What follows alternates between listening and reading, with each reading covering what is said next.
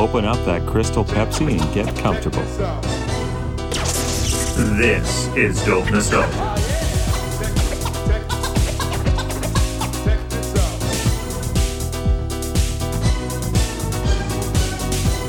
It feels like forever since I've recorded an episode, but it really hasn't been. It was actually the 4th anniversary podcast that we recorded live on YouTube, which is still up on our YouTube channel as well. And it feels like a long time, but hey, welcome back to Dope Nostalgia. I'm Naomi, your host. We've got some exciting new stuff in our merch shop. You can check that out at tpublic.com. The link to that is also at dopenostalgia.com under merch. So we've got some cool shirts in there. Not just Dope Nostalgia designs, but just some like funny 90s centric fun stuff that you might enjoy. You can get t-shirts, stickers, you name it. It's all in there. Check it out. We also have a brand new hotline. We ran with a hotline a while back, and I didn't get many calls on it. Maybe part of the reason of that was because of the fact that it was a local phone number. So you would be long distance if you called from anywhere else but in Edmonton, Canada. So I fixed that situation. We now have a toll-free number you can call and leave a message for the show. Not only might your message be on the show, but I love hearing your feedback. So please give us a call and request whatever you want, your favorite artists, an episode you want to hear, or just want to give us a shout out, just want to say hi, please do it. The number, 1-888-741-9192. That number again is 1-888-741-9192. I'll be running an ad for it later in the show. But now, our special guest today is from a group called The Family Stand. They did a lot of amazing stuff in the 90s, and Sandra St. Victor is here as a special guest. Here's a little bit of background information on The Family Stand. Wikipedia moment. Please bear in mind that Wikipedia is not to be taken as actual 100% fact. Any donkey could edit it at any time. If I'm reading you the artist's bio, that stuff is the real truth.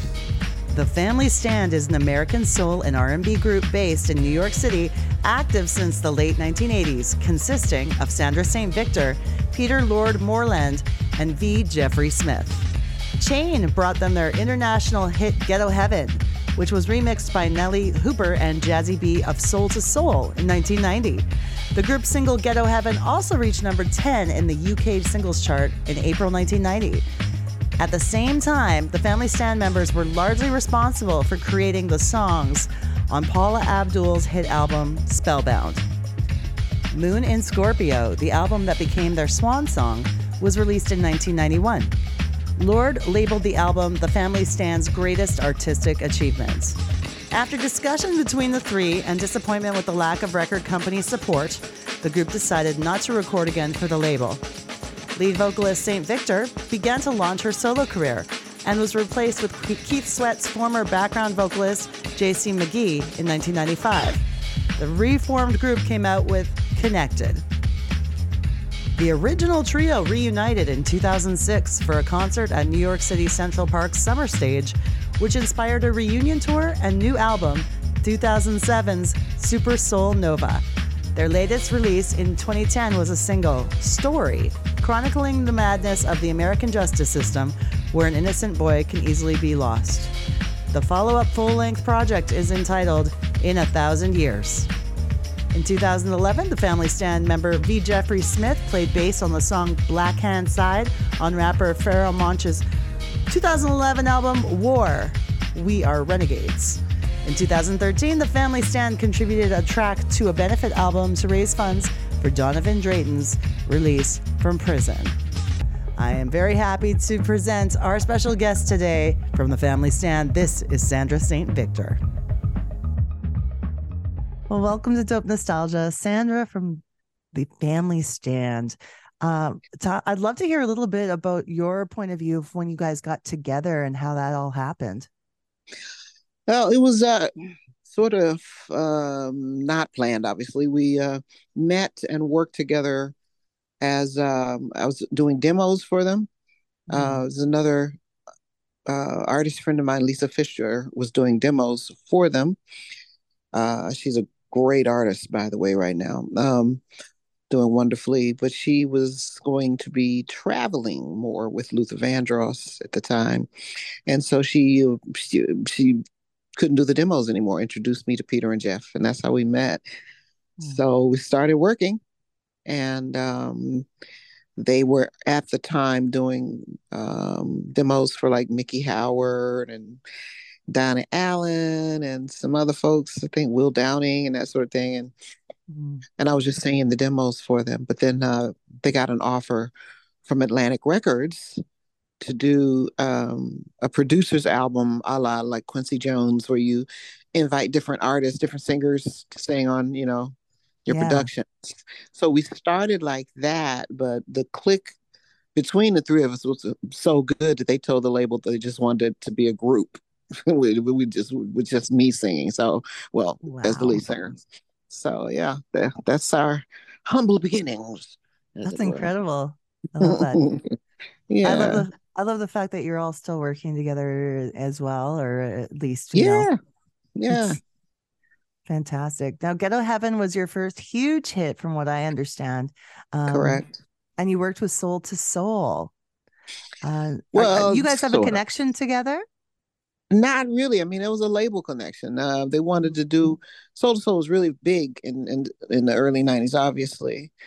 And they wanted to do a remix on Ghetto Heaven, and that's kind of how that whole thing came about. And Jazzy B was cool people. Nelly Hopper was also great, doing a lot of the grunt work for studio sessions with Soul to Soul. So it was a cool connection. The only problem we had with it is that people always thought we were from England from that point on, and thought we were, from actually a lot of people thought we were Soul to Soul. So I was like, okay, no, we're not Soul to Soul, or Loose Ends for that matter. So having to straighten out those misconceptions would have been a bit of a challenge. Yeah, it was a mess sometimes, but it was to be expected. Tell me your thoughts and feelings behind first the album Chain, and then Moon and Scorpio. And of the two, which one are you hold you closer to your heart? Well, Moon and Scorpio definitely, but before Chain, there was an album called Yvonne Jeffries and the Stand, which was our first thing in '88. I think we were really we were all figuring out certainly who we were individually as musicians, and as those albums came about, we're figuring out who we were as a group. So by the time we got to Moon and Scorpio, that was us. That was for us. That was the height.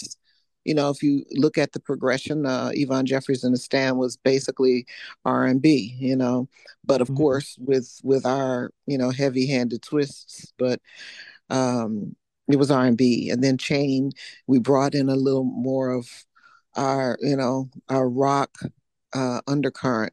And then on Moon and Scorpio, we went all the way out with the funk rock thing. And that felt like home, because I mean, performing off of all of those albums, it sort of that sort of gave us we knew who we were, because that's what happened on stage. With anything we wrote, it on stage became live. It became more rock and soul. So yeah, it was a natural progression. I love Chain. I love, actually, there are a couple of songs I really dig, like Why Does It Hurt When We Kiss and Simply Love on Yvonne Jeffries. I love those songs. And on Chain, I love Little White, Little Black Lies and Sweet Liberation, and The Last Temptation. Those are my jams forever. Well, I'll play a couple clips from each of those albums so that people can get a taste of it. Great. Thank you.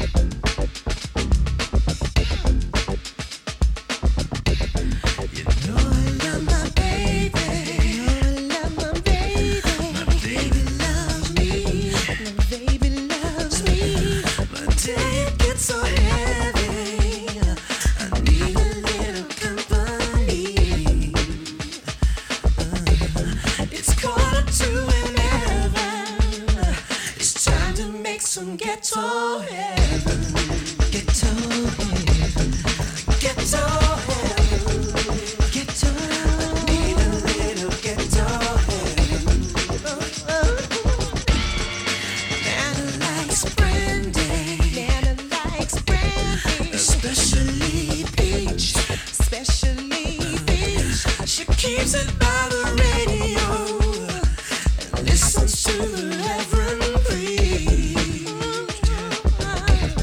It's 10:07 and time to get some ghetto heaven. Ghetto heaven. But then when you get to Moon and Scorpio, of course, they were producers and writers, and I was a singer at first. And Jeffrey sort of threw me in the barrel and said, "You have to write." So he made me write. I was a writer before, but I would write secretly in my house. Never. No, Jeff said you have to write. So Jeff is the reason I have a writing career. So he threw a song on me, said, "Write that and finish it. We're gonna record it." I was like, "Ah!" So by the time we got to Moon and Scorpio, I felt good about who I was as a writer, actually, enough at that point. And I was writing more. So, Shelter is on that album. Where Does Mommy Lives is on that album. We just kind of, we sort of melded together then as a group. Yeah, and opened up a whole new facet of, creativity for you. Absolutely. Absolutely. Yeah. I think that for me was probably one of my favorite times in the studio in my whole career, recording Moon and Scorpio. This was so freeing and so, just we felt at home. Do you prefer, or I guess they're each different, quite different, the feeling, but do you prefer being in the studio or do you prefer being live?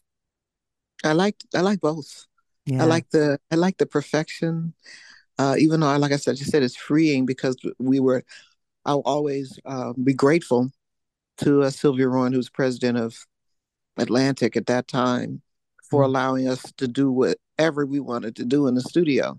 She didn't promote it at all, but she gave us the entire freedom in the studio to record what we wanted to record. And that was, that's something that a lot of artists will never be able to say because, the studios basically put in an order what kind of record we want. And that was not what she did. She gave us full autonomy. But on stage, there is, real freedom. I mean, it's not just the perfection of trying to get the vocal correct or the time of something correct. By the time you get to the stage, the vocals and all that stuff, you know that it's innate, but yeah, the connection with an audience and expressing that and seeing that they get it and giving you that energy back is unmatched. Now, you played on David Letterman's show at least once. Yeah, we did that twice. So, yeah. Well, how was that experience for you?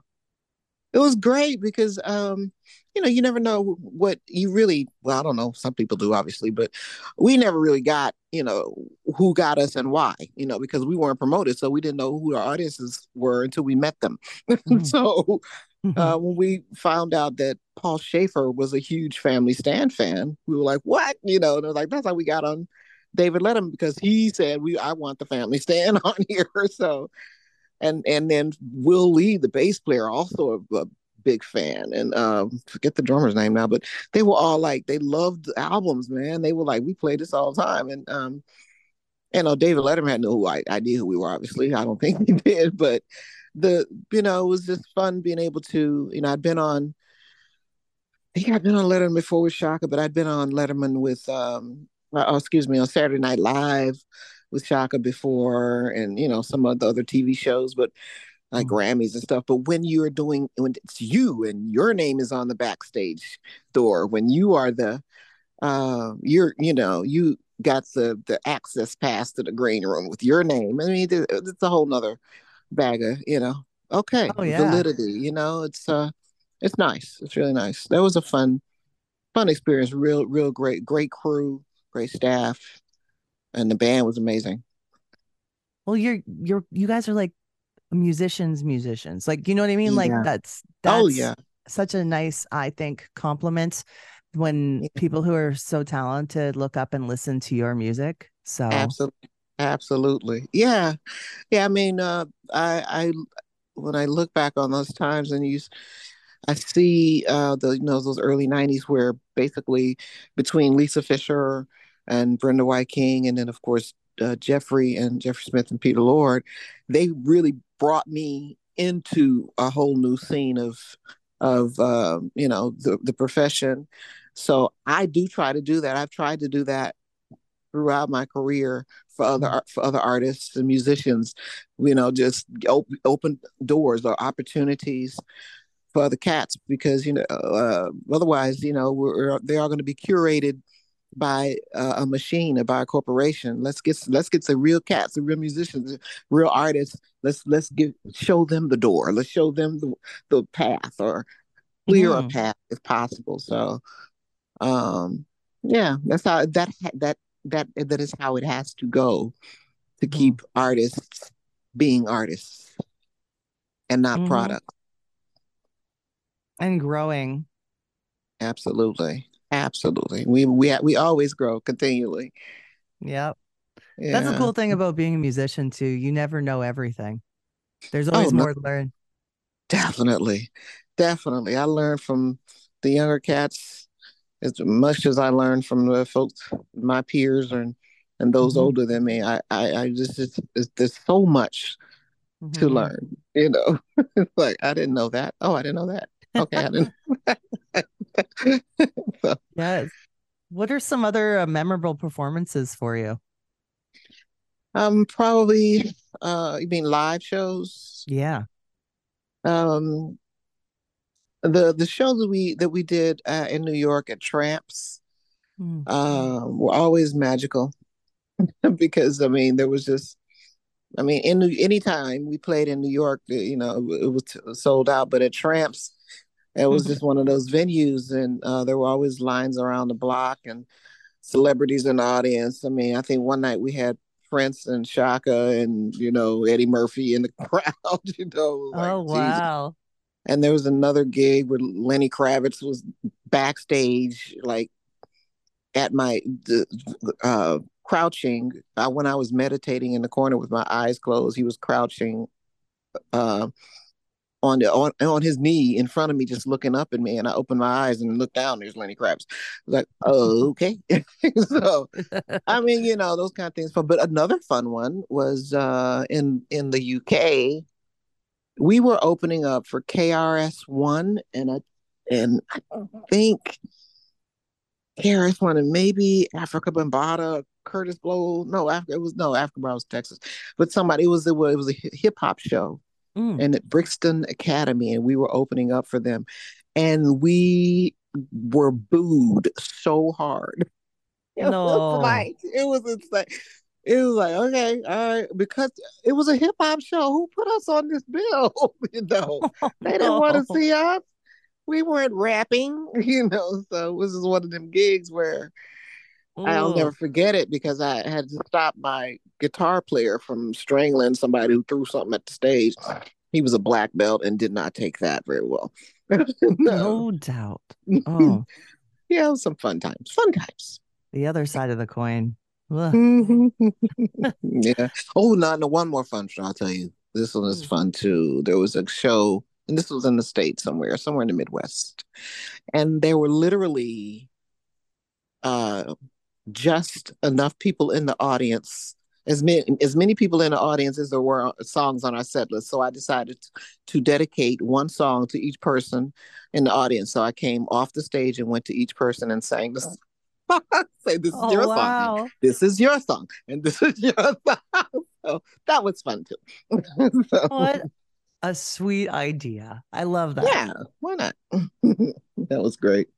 There's both ends of the spectrum. There's the $50,000 person gigs and 100,000 people, festivals in Glastonbury and Pink Pop in Amsterdam. Those are also amazing. But these other ones, they hold a special place in my heart, to be honest. I can you know, imagine. you know,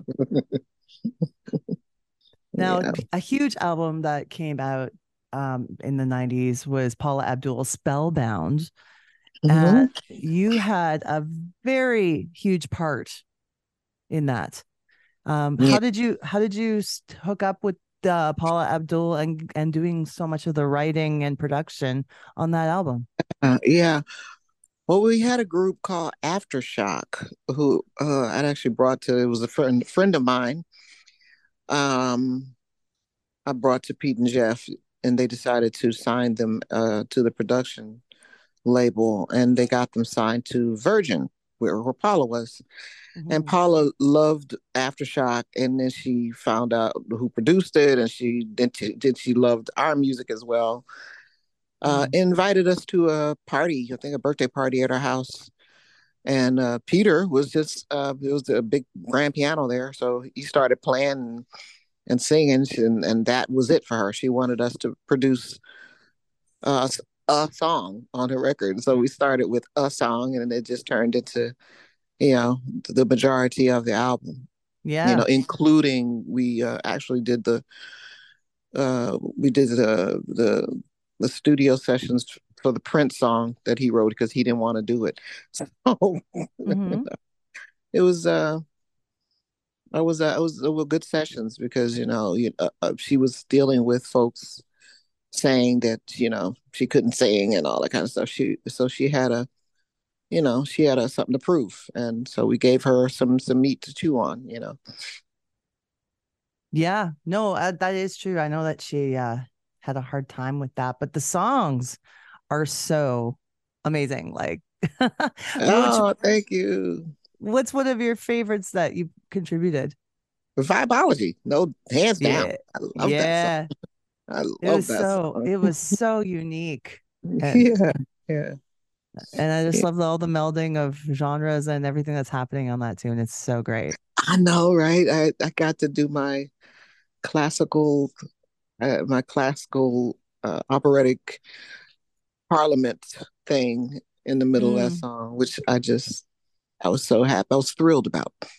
Oh, I you love know? it. That's a part in my head right now that Yeah, when I yeah, was like, you're talking about it. yeah. Yes, that's the piece. That's the piece. I was like, oh, can I do something? Hold on, let me go in. And I just went in and sang, from top to bottom, opera to George Clinton. Mm. It was fun. It was fun. You got that vibology, that V-I-V-E-ology. Your body is calm next to me.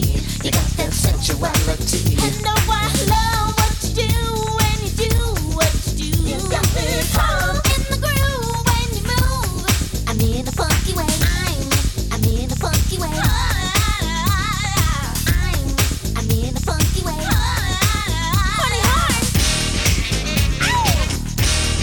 Vibology.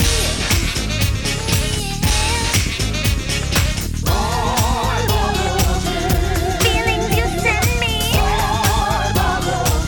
A funky beat and then hit. All the vibes, the vibes.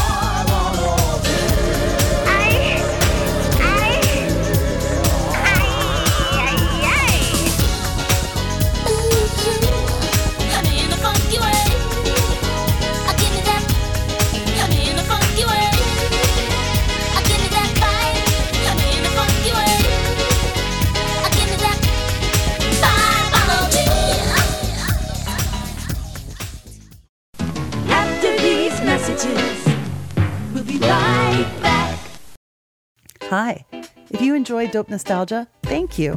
Consider becoming a Patreon subscriber today for as little as $1 a month. It helps keep the show on the air and rolling. So if you want to check out our Patreon, it's at patreon.com/dope nostalgia. $1 a month, and you'll be helping support one of your favorite podcasts. Hi, we're 4 p.m., and this is Dope Nostalgia. Hey friends.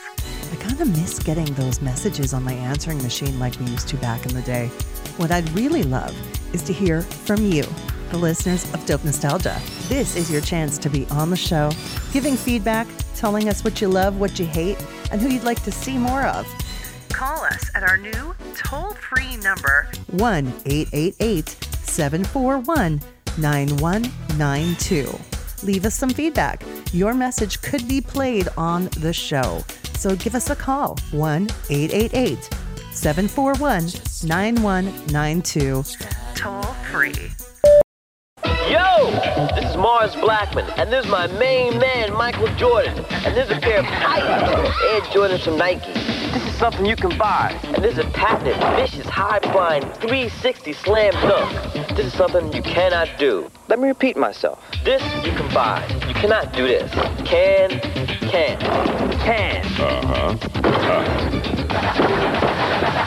No! Now, at the time in the mid-90s, you left the group, right? What were you doing during that time? Yeah, I didn't necessarily leave the group. We as a group decided not to do another record for the label because, we wanted to kill that deal, and we did. So it sort of worked out like that, and I with a seriously heavy heart and crying my eyes out, I agree. They really told me, you have to do a solo record. Like, oh, I didn't do a solo record. So they talked me into it, and we did it, and they produced the album and for Elektra, and then the guy that signed me at Elektra stepped down, and then Sylvia Royne from Atlantic came over and dropped me. So that's basically what. Yeah, it was a crazy story. Yeah, so he signed me over there, and we spent like almost $1 million on the record and photo shoot, and then she replaced him and dropped me. So it's like, haha, I got you.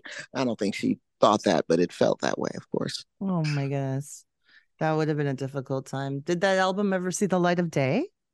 Yeah, it's on my Bandcamp right now. Good. Hell yes, it's on my Bandcamp. Good, then we can share it. Yeah. Yes. And then reuniting, like everything coming back together in 2006 and recording Super Soul Nova. Right. Well, in between that, of course, I did put out 2 solo albums, one on Warner Brothers and then one on Expansion and independently. So the Mac Divas Save the World album was on Warner Brothers in 96. Yeah. And had some nice placements, did the soundtrack for Living Single and on the a thin line between Love and Hate soundtrack with Martin Lawrence and Lynn Whitfield. I mean, it has some nice placements. Then Jim and I, Both Sides, which that seems to be a lot of people's favorite album of mine, which is odd because I did basically do that one independently. And then I did Oh Yes, Daughter in 2013. Okay. And that was on Shawnee.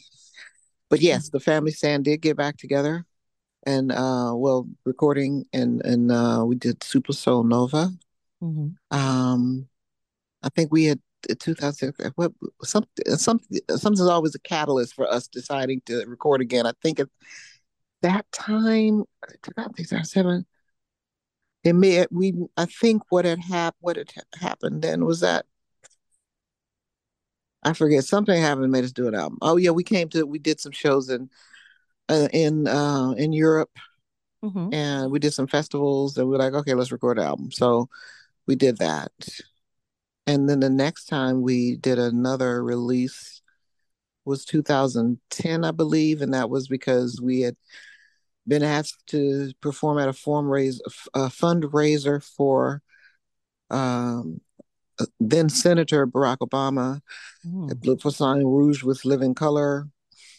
And we said, okay, let's do an album. So we did another album then, and that one was called In 1,000 Years. Excellent. Yeah. And I'm glad that you have a wealth of solo material out there too for your fans. That's wonderful. Absolutely. Because I mean, there are different sides of my personality that I can highlight when it's just me, obviously. And do you do a lot of the writing yourself now that you've... Oh, yeah. Oh, yes. Oh, yeah. I learned my lesson well. Thanks, Jeffrey. I'm curious to know more about the Daughters of Soul and the concert for... And you did a concert for Bill Withers, correct? Right. Yes. Yeah. Daughters of Soul was something I thought of before I moved to Europe. Actually, I'd been talking um, to a friend, Sarah Hill, about doing something with, background singers, some sort of back to front thing. We were thinking. But when I moved to Europe, I started thinking about who I would want to get, for the shows. And as I was thinking, um, something else started formulating, and it was that, these the sisters who could really sing, like Layla Hathaway Mm. uh, and Indira Khan, and I didn't know Nina Simone's daughter, but Lisa Simone. Hmm. Let's put a show together with these daughters of these soul icons. Oh, I can call it Daughters of Soul, So Yeah. it sort of came up like that, and then I rounded it off with the spiritual daughters, who would be Nona Hendricks of the Bell, Joyce Kennedy of Mother's Finest, and me from Family Stand. So we brought my Rocky edge in. Yeah. So we had the youngins and the vets. Then I did mixed duet kind of groupings, and it was a very interesting, amazing over 2 hour show that Mm. was kept people on their feet for hours, all over Europe for several of the festival seasons. So it was for several years of festival seasons. Mm. It was great. It was really great. And we also brought in, I used, later I brought in Leah McRae, who's the daughter of, uh, I can never think of this woman's name, the rocking chair dude. And Mhm. she, anyway, she had two parents who are soul pioneers. So Mm. look that up. They're great. They both Okay. had big hits. Leah McRae and her parents, something McRae and something McRae. Okay. Gwen McRae is the mother's name, and the Mhm. father is something McRae. And we brought Denise Williams in. Oh, wow. Yeah, she was awesome. A Gemini sister, and Karen Wheeler from Soul to Soul, we brought her in as well. Yeah, so we Was had it some really. all, Say it again. sorry, was it all shows in Europe, or did you get to do some in North America as All in well? Europe, all in Europe, all in Europe. America did not uh, offer; they couldn't afford it, or they didn't want to pay for it. And I thought it'd be such a great show for like Essence Music Festival or something like that. Hmm. But I couldn't get them. But you can't ask them girls all of that big a group of people to come over for Yeah. crumbs. And so the Yep. festivals would pay for it in Europe, and so that's what we did. Europe has a deeper appreciation Absolutely, absolutely, and for we're music.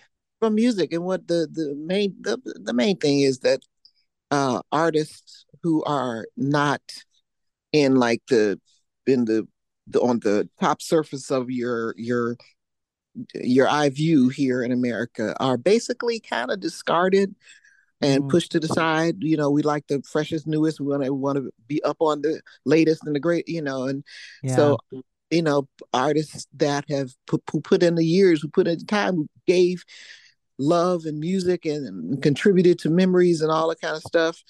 It's sort of, they're really discarded. And I think that's a sad thing because, in Europe, man, the you can have an entire, well, that's also changing, but you Hmm. certainly could have and still can to a certain degree have uh, a whole nother career for as an American artist. Mm. That's that's sorely underappreciated in their own home country. That's a pity. So It it's a huge is. pity, really is, because I think our kids miss out. You know, our kids don't get to Yeah. see. The cats that they should see because the parents don't even appreciate them anymore. That's unfortunate. Yeah. Well, yeah, North America seems very focused on trends and fads and Yes, what's hot in the trends and moment. fads. Exactly. And those things burn out fast. So it's hard to see what a real legend is anymore. Exactly. They call everybody a legend. So I everybody a legend. You got a TikTok follower. They're a legend. Oh, okay. All right. How long they been don't out even there? know. I don't know. I They don't have even like know. I know this sounds like a silly thing to say, but I don't know who the YouTube stars are. I have no I idea. don't either. I don't either. I have no clue. Sometimes I ask my daughter, I have a grown daughter here in America, and I have two. They're all grown now, but they're a 20-year-old and 18-year-old in the Netherlands, and they certainly don't know. But my grown daughter over here don't even know. She's like, I don't know these people. So like, I guess you have to be of that, either someone who really cares about paying attention and keeping up with that, or of a certain age where it's just in your face at school all day or something. But I don't. I no. Just no. I'm up here in Canada, and it's honestly so similar. Like how we basically follow the US's lead. Yeah, see, that's unfortunate. And the rest of the world, as I said, Europe as well is trying to do that. So where when Nina Simone went to Europe, and when Diane Reeves went to Europe, and when Dee Dee Bridgewater went to Europe, and even she was going far back when Josephine Baker went to Europe. I mean, you could they ate them up, because that's an access that they didn't have. But with the world being smaller because of the internet and email and all that sort of Zoom or video chats, the access has opened up. So people are more aware of what's happening in America, and they want to emulate that. And I think some things just, I wish some of those things were not, people didn't try to, other countries and continents did not try to emulate the style of disposable art or disposable, disposable people. That's an unfortunate trend to pass on. That's a song to write. It is, isn't it? May sound a little bitter though, so I probably shouldn't write. Adds therapy. Write it for myself. I'm happy that you shared the brand new song with Marcus Machado with me. Yeah, man. Bittersweet. Yes. He's amazing. I love Marcus Machado. He's doing so well. He's one of those kids I'm talking about, somebody I really want to see, so he started out, he lived in Florida, and Jeff found him at some session, and started putting him on family stand gigs. And then when I moved to Europe, Marcus moved to Europe, and I took him out with me on my shows, and came back, and he was playing here. So he just really, and he's got a major following now, and is doing great. So I want to see him get his due. He's a musician's musician. Yes. But he's got that ear for the streets. He's got that ear and it's quality. It's not just, garbled googly gop. So, yeah. So I really dig what he's doing, Have you done more tracks together? Is it just we have. No, we did a song called Reset Me Free. That's the only other song we released. But we used to do shows just as a duo with he and I in traveling in Europe. These duo gigs were so much fun because we could just like, what do you want to do now? Okay, let's do this. What but yeah, so it's Bittersweet and what am I talking about? And Code Black. Yeah. So there's 3 songs we've recorded and released. So yeah, Bittersweet, Code Black, and Reset Me Free. Okay. And Bittersweet's the latest. Yes. Yeah. Right. We can play a track. We'll play a clip of that song too. Amazing. Thank you. Yeah. I'll let him know.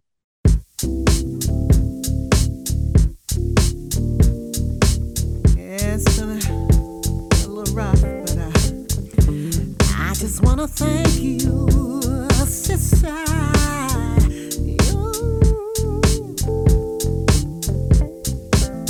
Yeah, kind of been a rough ride.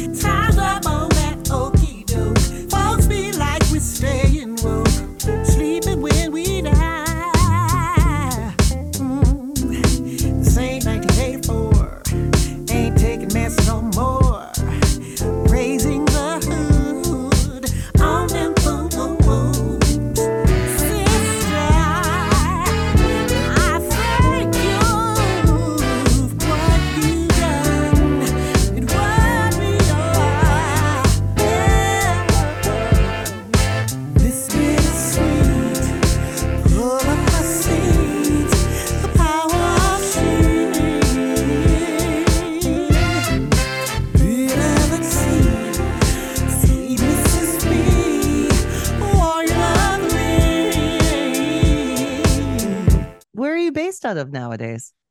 I am in the Netherlands right now. I'm in Texas with my oldest daughter that I Oh, mentioned wow. earlier.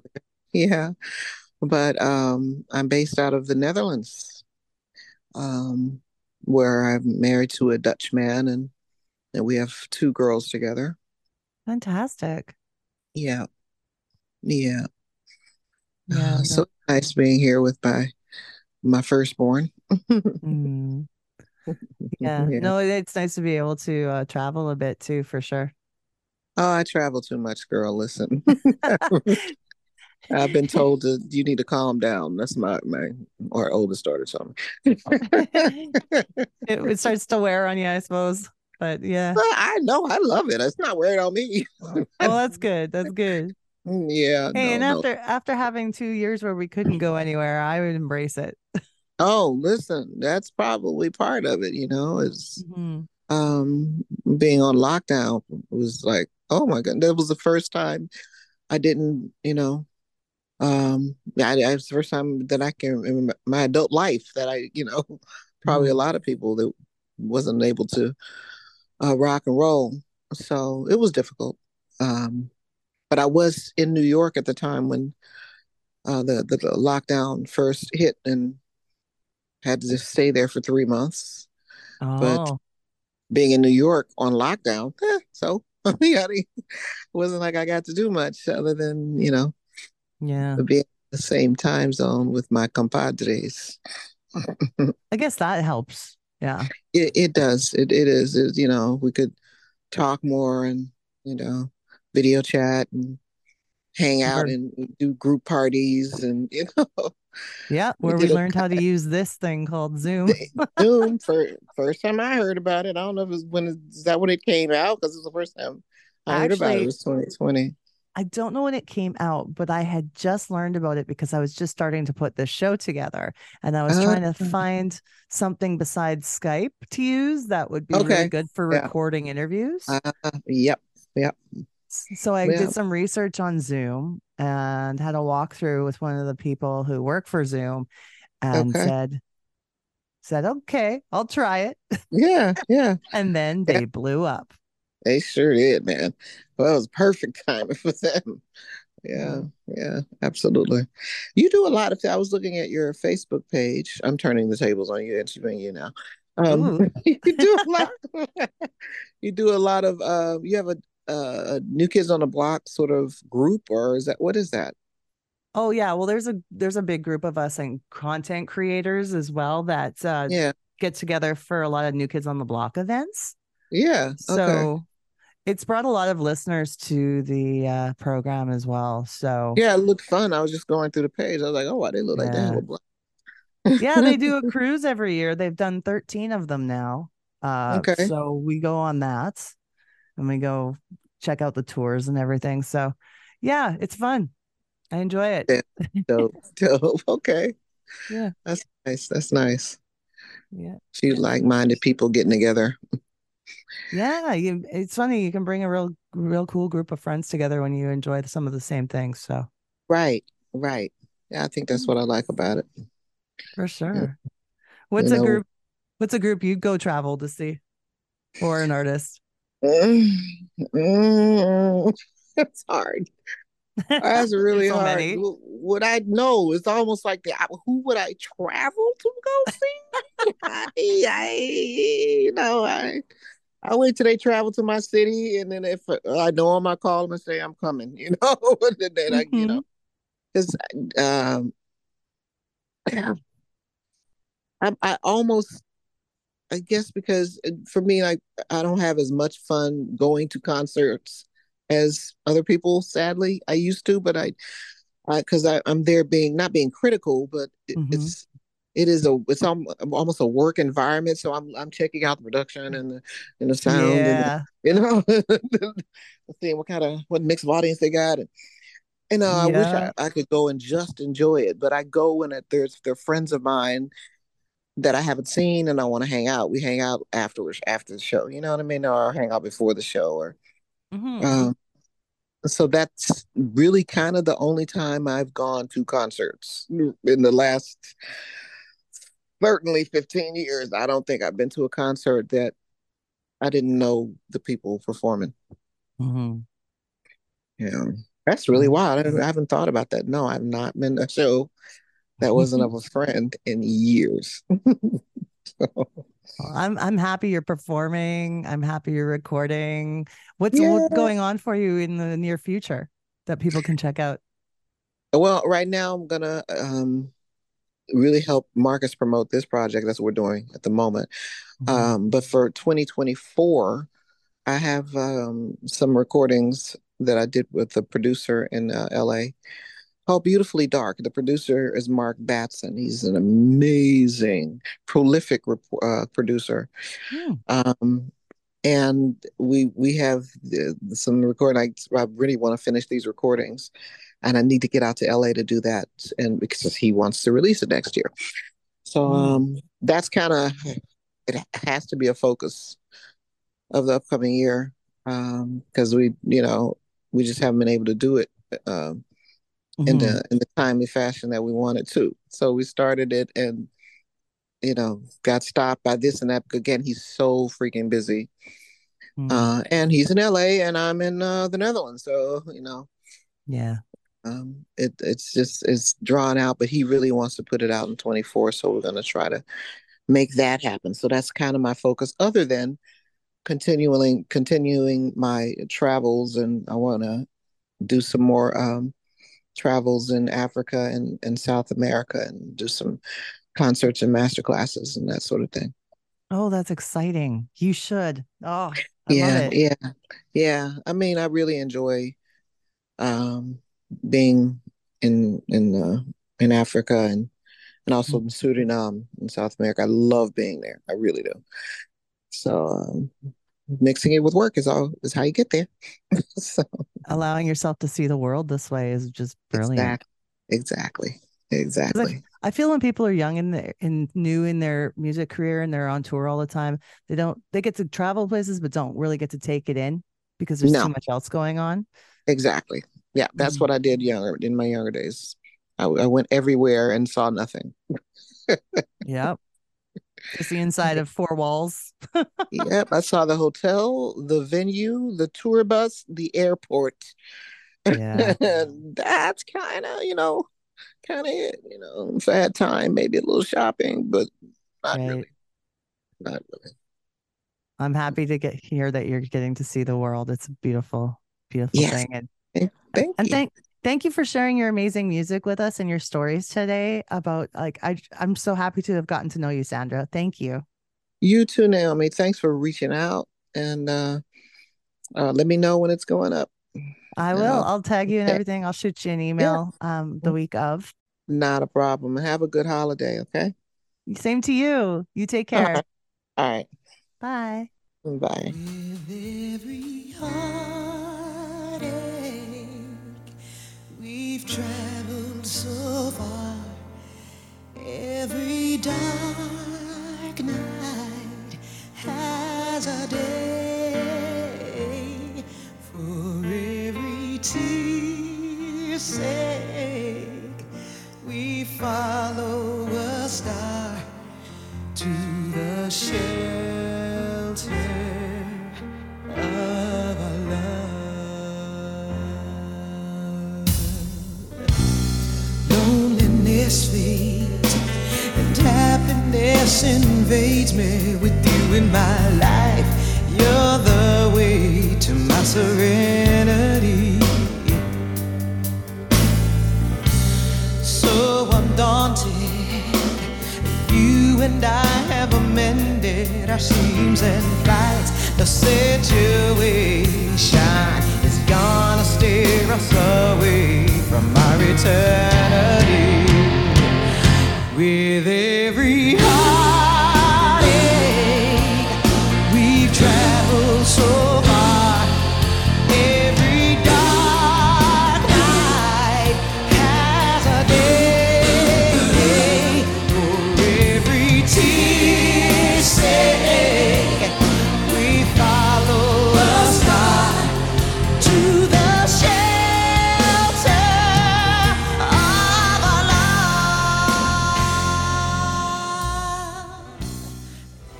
Social media, yeah, we've got it. Send us an email, dopenostalgiapodcast@gmail.com. Twitter, Nostalgia Dope. Or on Insta, dope_nostalgia. This podcast is licensed by SOCAN because we believe that artists should be paid for their work.